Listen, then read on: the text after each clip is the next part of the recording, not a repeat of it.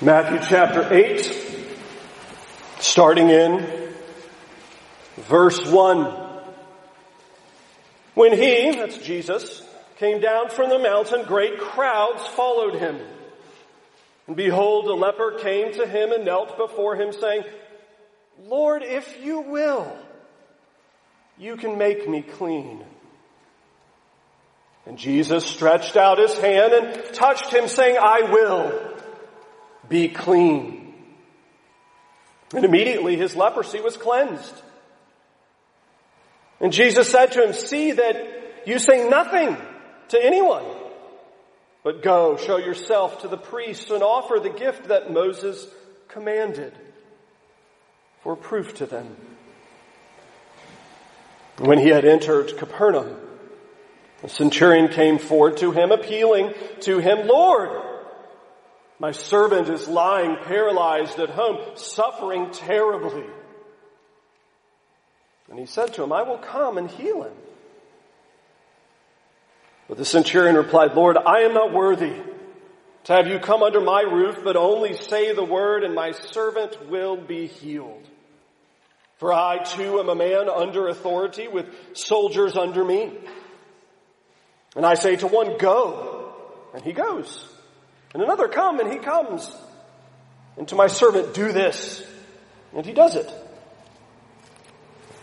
When Jesus heard this, he marveled and said to those who followed him, truly I tell you, with no one in Israel have I found such faith. I tell you, many will come from east and west and recline at table with Abraham, Isaac, and Jacob in the kingdom of heaven. While the sons of the kingdom will be thrown into the outer darkness. In that place there will be weeping and gnashing of teeth. And to the centurion Jesus said, go, let it be done for you as you have believed. And the servant was healed at that very moment. When Jesus entered Peter's house, he saw his mother-in-law lying sick with a fever. He touched her hand, and the fever left her. She rose and began to serve him. That evening they brought to him many who were oppressed by demons. He cast out the spirits with a word and healed all who were sick. This was to fulfill what was spoken by the prophet Isaiah. He took our illnesses and bore our diseases. Let's pray again. Lord, we ask that you would give life and light to our hearts. Such frail creatures we are. Your word will stand forever, and we ask that even now it would stand in our hearts by your Spirit's working. For Christ's sake. Amen. Perspective is an interesting thing, right? It can totally change how something looks. It's actually my favorite category of street art. If you're ever in a big city and you travel throughout the streets and sidewalks of the big city, you have all the different street performers trying to make a little bit of money, either by busking and, playing their guitars, or by, dressing up as a statue, or the various things. My favorite category, though, are the giant paintings or chalk drawings that look great from one perspective, but then as you get closer, it's actually been stretched out over a matter of 10 or 15 or 20 or 25 feet. So when you're right there on it, it looks terrible. But when you've stepped down the street and look, it's a beautiful landscape or a portrait or whatever it is. Perspective is an amazing thing, as it totally changes how we can see a situation and see really the reality that exists there. It's intriguing how it shapes how we process the world. It's one of those interesting things along the way in marriage counseling, where you're talking with a husband and wife, and as they are arguing about something or some situation, and you can ask one spouse, well, what happened? What did it look like? What did it, mean? And they'll say, well, it was this, and my spouse did that, and it was bad because of this. Oh, that sounds awful. Ask the other spouse. Oh, it was this way and it was bad this way and the spouse did that and it was bad because of this. Totally different. You would think that they're describing completely different situations as they look completely different because two completely different people are there. Now, another thing that is intriguing is really how, I would say, difficulty shapes our perspective as humans. How really when life feels good and feels easy, we tend to think more highly about everybody around us. But the second that life gets difficult or gets hard, we tend to think more lowly of those around us. I mean, how many times have you watched that happen for those that work outside the home, where you had a good day outside the home and you come home, and because life is good outside the home, you walk in and life's good inside the home, and it doesn't matter if the kids are burning the house down or if whatever's happening, you're happy because it's a good day. Your perspective is positive. Or those that maybe work inside the home. You know those days where the other party comes home. And my goodness, are they grumpy. I didn't earn this today. Maybe yesterday, but not today. I haven't done anything to deserve this. What perspective did they bring with them in the home, bring with them from outside? That's changed everything that I've done. So nothing I do can please them. Well, it has nothing to do with you. It has everything to do with their perspective. And I would suggest that we really do this oftentimes with Jesus. We think of him one very specific way. We think of him intellectually because the Bible tells us so. We think of him as good. And we believe that he's good. And we believe that most of the time because most of the time our lives are by and large easy. But the second that we get a little bit of difficulty, or howling wind that sounds like a banshee directly over my head, or a year that perhaps challenges our expectations, it's amazing how quickly our perspective on not just the year, not just ourselves, not just our spouses or our neighbors, but even our perspective on Jesus changes. And I'm going to humbly suggest that Matthew chapter 8 verses 1 through 17 is, Lord willing, going to provide a little bit of a corrective for us all as we think about our lives in 2020 and think about the triune God. Now, how you preach three passages like this, we're going to tackle it a little bit like if this were a high-end art movie. Right? If you go to some fancy art house downtown and watch this movie, you would see these three separate stories, but you would see them kind of taking place simultaneously if it was in a movie. And that's how we're going to look at it. All three of them at the exact same time. Now, interestingly, in all three of these, Matthew's put them together for a reason. All three of these are connecting together to show a certain aspect of the Lord Jesus and showcasing his ministry in a very particular fashion. And first and foremost, all three of these are combined together to highlight, to instruct God's people about the tremendous compassion that the Lord Christ has. He's just finished his first recorded sermon in the New Testament. It ends with verse 28 and 29 of the previous chapter, all of the crowd marveling because they've never heard anybody speak with the authority that this man does. They've listened to their priests, they've listened to their teachers, they've listened to their rabbis. No one has spoken the way this Jesus has. He knows what he's talking about, and he speaks with authority. And in verse 1 of chapter 8, he leaves his preaching post and motors down the mountain, and the crowds kind of meander with him. They track with him, they follow with him, and watch what happens. And in verse 2, a problem starts. A leper shows up. Now again, today we probably wouldn't catch all of the same emotional kind of stigma that this would carry with it, but a leper would have been the unclean of the unclean. A leper would have been the one whose physical sickness would have marked this person as contaminated and contagious and unholy and must be excluded and kept away. And in case you want to kind of draw an incorrect analogy to today in any fashion, it has nothing to do with our current medical situation. In fact, one of the other gospel writers acknowledges this man is full of leprosy and probably in the condition that we're guessing where like fingers are starting to fall off when he does things. Right? This is the kind of guy that when he walks up, you're like, whoa, I might be sick. Right? This is the kind of guy that when he walks up, you don't really want your kids to see him, much less be near him.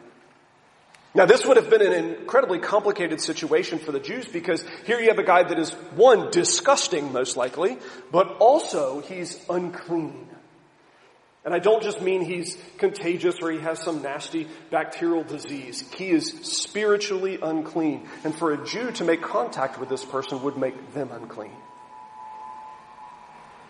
He's the kind of guy that you probably could see coming a little bit before he got there because the crowd would part around him. Nobody wants to be near this guy. And he asks a simple question. Lord, if you will, you can make me clean. Lord, he's acknowledging, Lord, you are the one who has the ability. Now, it's an issue not of ability, it's an issue of desire.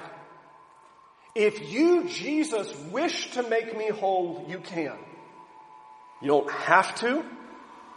It's not like somebody walking up to me, right? If you wish, you could cure my cancer. I can't do that. That's beyond my ability. I mean, if you came up to me and said, if you wish, you can stomp on my toe, well, I can do that. I can't cure your cancer. I don't have the ability to do that. Here, this man is acknowledging this is exactly what Jesus has. He has the ability to work in that which is unseen and that which is unfixable.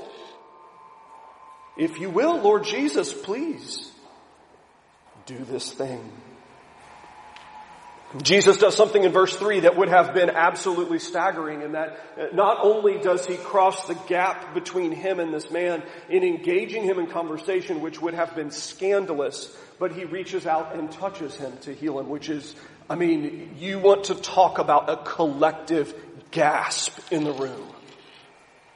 Don't know how much of the crowd has followed him to this point, but you better believe no one's talking at this point. You ever been in a crowd where something so serious happens that you could like literally hear a pin drop? It's so awkward. It's intense. Jesus crosses the gap to place his hand upon him. Now again, Jesus being holiness and cleanliness incarnate, he can correct this. Story 2 is equally shocking, but not perhaps in the gruesome medical way where it's like, ew, his fingers are falling off or anything like that. Instead, Jesus gets to Capernaum. He's arriving at home base and he here interacts with a centurion.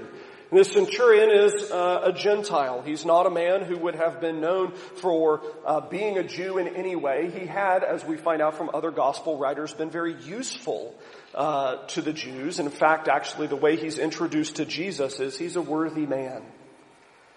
Simply because he had been so helpful to the Jews.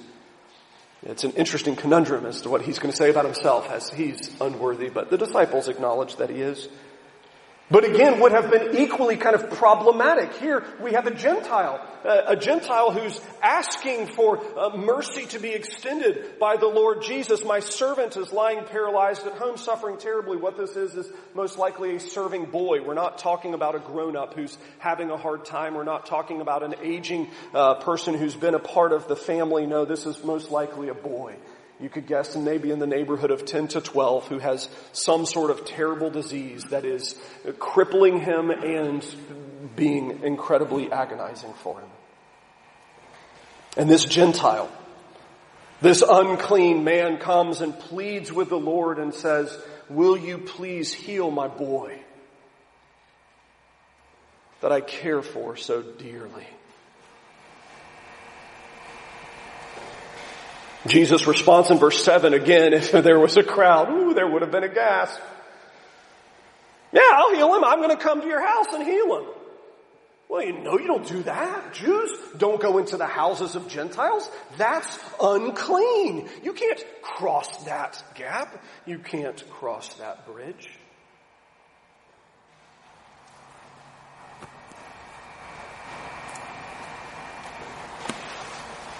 but he will. I have to wonder how much of a sense of humor Matthew has. A braver man than I might make a joke here as he's laid out the unclean leper, the unclean Gentile, and then the mother-in-law. But I won't make that joke. The third scene, Jesus arrives at Peter's house. It's where Peter lives with his wife. His mother-in-law lives in the home. Andrew lives here as well, we know at this point, and arrives in ministry. We don't know very much of what else is going on. Interestingly, there's no faith exercised here. There's not a unique request for healing. There's not anything other than the Lord Jesus walks into the room and sees an opportunity and extends kindness. Heals her fever, heals her body, restores her to health. She's made whole again. It's intriguing how Matthew has clumped all three of these together because you see the Lord Jesus in just this unbelievable tenderness toward people that by and large you would think would never have extended it to. I mean, absolutely not extended it to a gentleman who works for Rome. I mean, we're expecting Jesus at some point to overthrow Rome. Why would he extend kindness to Rome? Why would he help Rome? A man so filled with disease, his body is most likely at this point close to falling apart if it's not yet. And the Lord is so kind and crosses the gap to them. Crosses that tremendous chasm that socially would have never been crossed. It shouldn't have been crossed. It couldn't have been crossed. And in doing so, Jesus showcases for his people a tremendous element of his ministry, that it is his kindness, it is his compassion, and certainly his obedience to the Father, that this is how Christ interacts with his people. Coming to them. Entering into the places where we live, in the lives that we've been called to live, the places and stations that we have been placed, and ministering there. I love thinking about Jesus' ministry in this way as a locational ministry. To think that he's currently seated at the right hand of the Father. That's physically where he is, but in doing so, he sent his Spirit to live inside me. And to marvel. What a terrible job the Spirit has. I mean, have you ever thought about that? His ministry is literally to live in your heart and to minister from the inside out. Out of all the rotten places to have to live.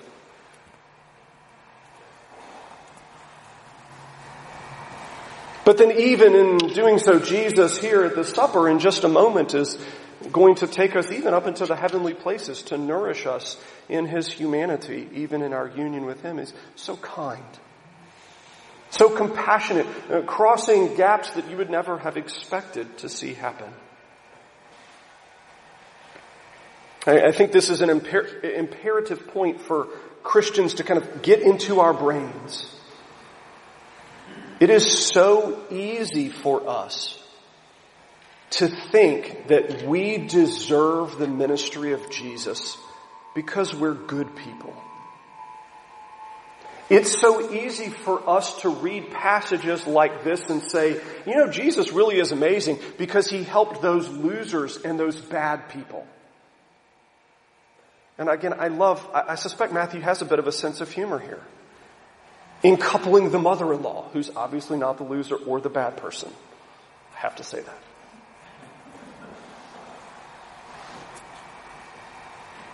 But showcasing how Jesus comes to his people, he ministers where we are. He works within us. He doesn't wait for us to come to him.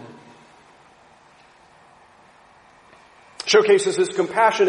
It showcases his power in the most spectacular fashion. Again, you know how it works. Jesus says, I will heal you. Verse 3, and immediately the leprosy was cleansed. And I would love to have seen what that looked like. I can't wait. I'll get to heaven. I'll get to ask this guy. Did he regrow fingers? Did his ears suddenly appear? Has his nose already fallen off and now it's back on? What did that look like? I mean, Jesus says, I will be clean, and suddenly this guy's like, I feel 25 years younger and mostly less dead. What was that moment like? I love contemplating kind of the science behind the miracles, that it's not just that Jesus does this thing, but all that's involved is it's healing every part of this man's body from this bacterial infection. The centurion one is just a new kind of neat addition, as it's done over distance. Jesus hears the man's statement of faith. It's absolutely shocking. Jesus marvels at it. That's a fun idea to think about. But then heals the man over distance. It's not like he has to, get his hands ready. It's not like the faith healers of today, where you at least have to come up to the front of the stage so they can hit you on the forehead. It's not waiting until give a certain amount of money, and once that certain amount of money is given, well then, salvation can be extended. No, Jesus says it and it happens. It's done. Go. The last one, just reaching out and gently touching the mother-in-law, and instantly she's well. Kindness and power, compassion and power, going so intimately hand in hand.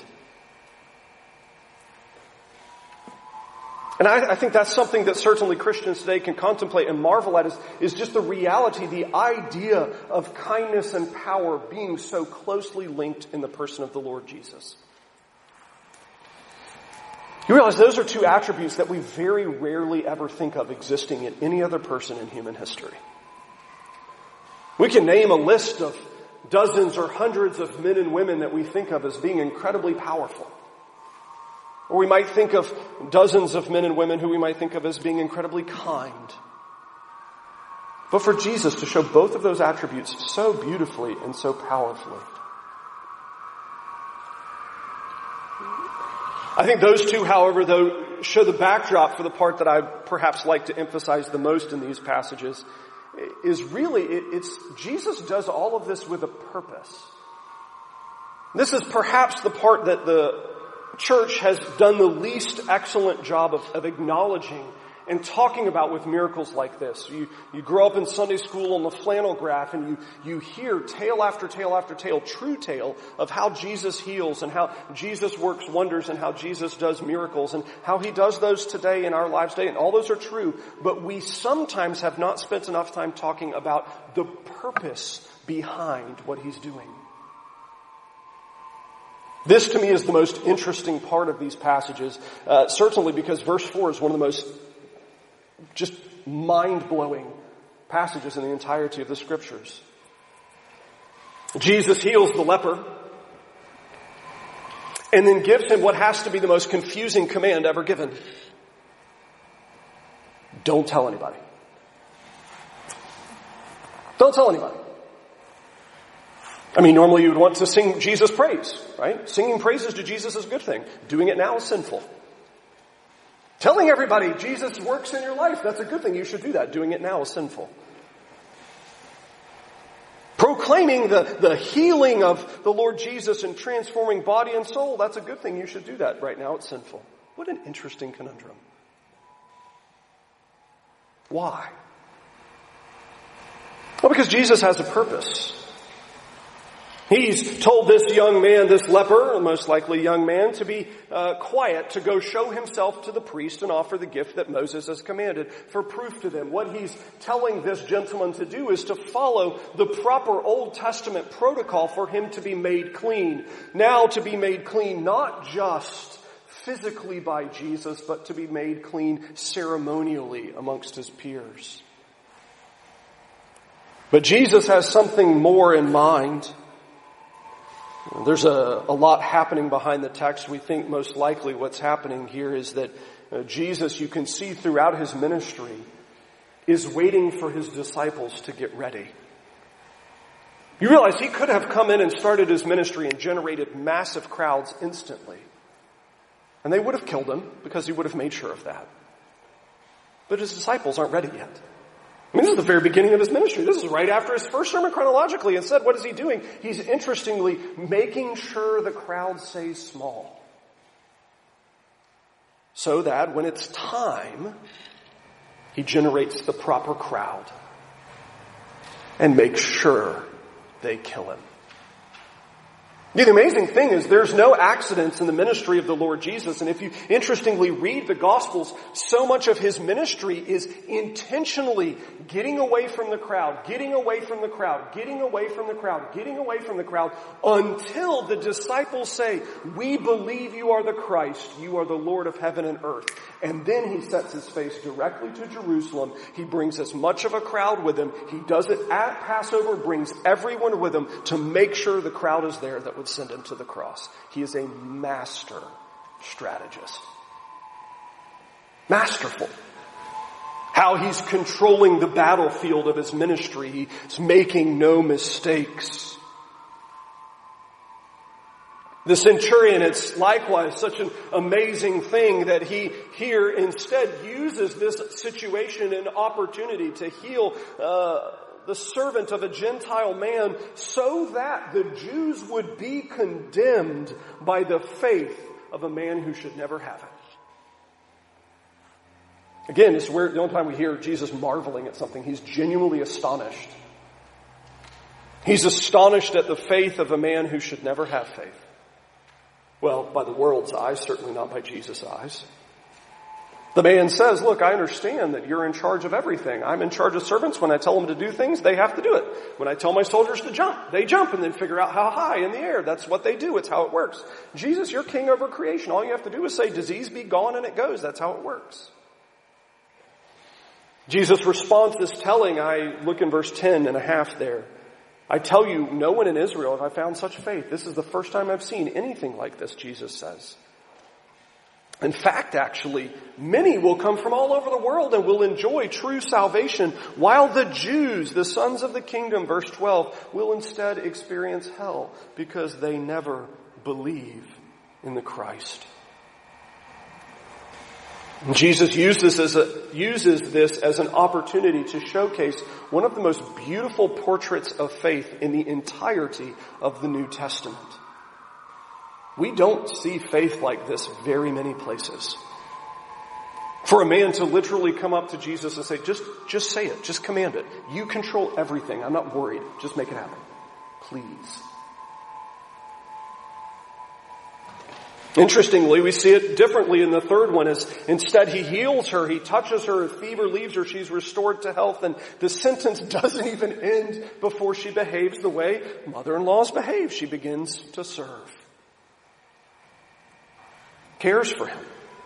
And in fact, actually doesn't just care for him, does such a brilliant job, they invite the entire community in that evening. Right? That is a task that Herculean in its own right.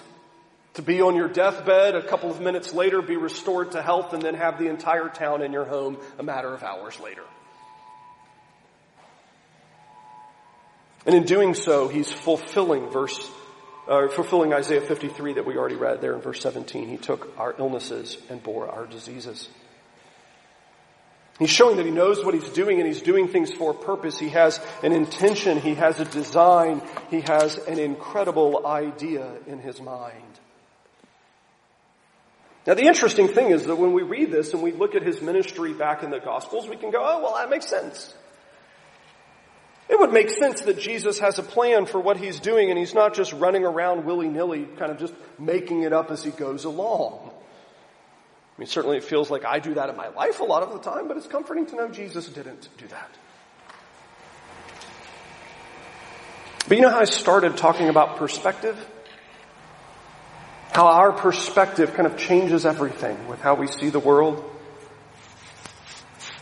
Unfortunately, I think sometimes, and particularly when we enter seasons of difficulty, we turn these parts of our brain off. Is Jesus any less compassionate today than he was back then? Is he any less compassionate? Was this one of those moments where, he's walking down the street and he sees like the homeless guy who just looks really bad, and you're like, I don't really have the money to do this, but I'm going to do it anyways because it's just a moment of weakness. Were these three just kind of moments of weakness? Where Jesus was like, well, you just caught me on a bad day. I need to eat a little food. I'm just tired. So I'll just heal them and just move on. Is he any less compassionate today? Is he any less compassionate from heaven? Is he any less compassionate toward you and toward me than he is to these people? And of course, you know the answer to it. It's an obvious answer. No, of course not.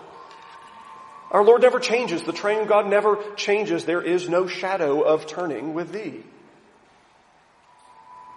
His compassion never waxes and wanes. It stays the same.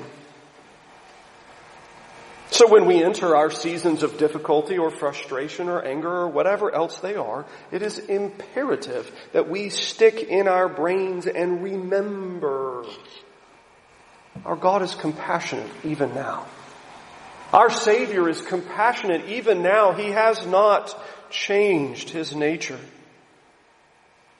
And you can see, again, the flow in our brains. Well, we would say first, maybe it's his motives. Maybe Jesus doesn't want to help me. Maybe Jesus doesn't want to heal me. Maybe Jesus, it's a lack of desire. Well, we find out, no, scriptures are clear. His desire, his compassion never changes for his people. So maybe it's an issue of power. Maybe Jesus isn't big enough to handle whatever problem I have. Now, the second you say that, it sounds dumb. And so usually we don't say it that clearly in our mind. We'll find other ways to make it sound a little bit less heretical, like Jesus isn't big enough for whatever issue it is I have. Well, of course, again, you know the answer to that. His power never changes, it never waxes, it never wanes, it never grows greater, it never grows weaker. He's not like Superman where he derives his power from the sun. He's the Lord God. Perfect in power and glory, and that never changes. And so when it comes time for us to think about the Lord Christ in our life, it's imperative that we understand his compassion for me has never changed. On top of that, his power in my life has never changed. It's not absent. So it then makes me reconsider the third one, his purpose.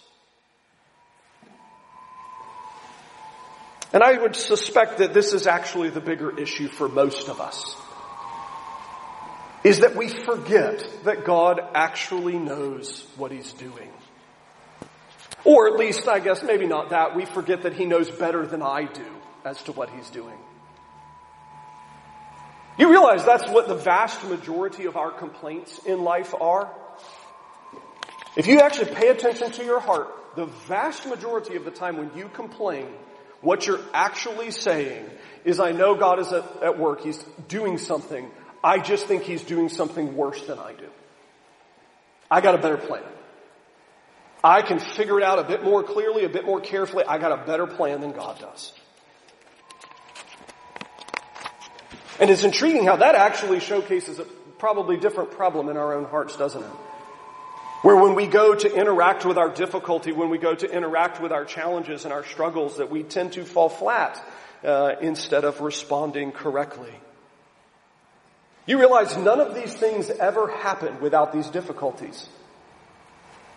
This leper never gets to spend the rest of his life praising Jesus for his healing. Think about how many people he gets to tell throughout the rest of his life that the Lord Jesus healed him. He gets to be recorded in Scripture as having been healed, and none of that happens without leprosy.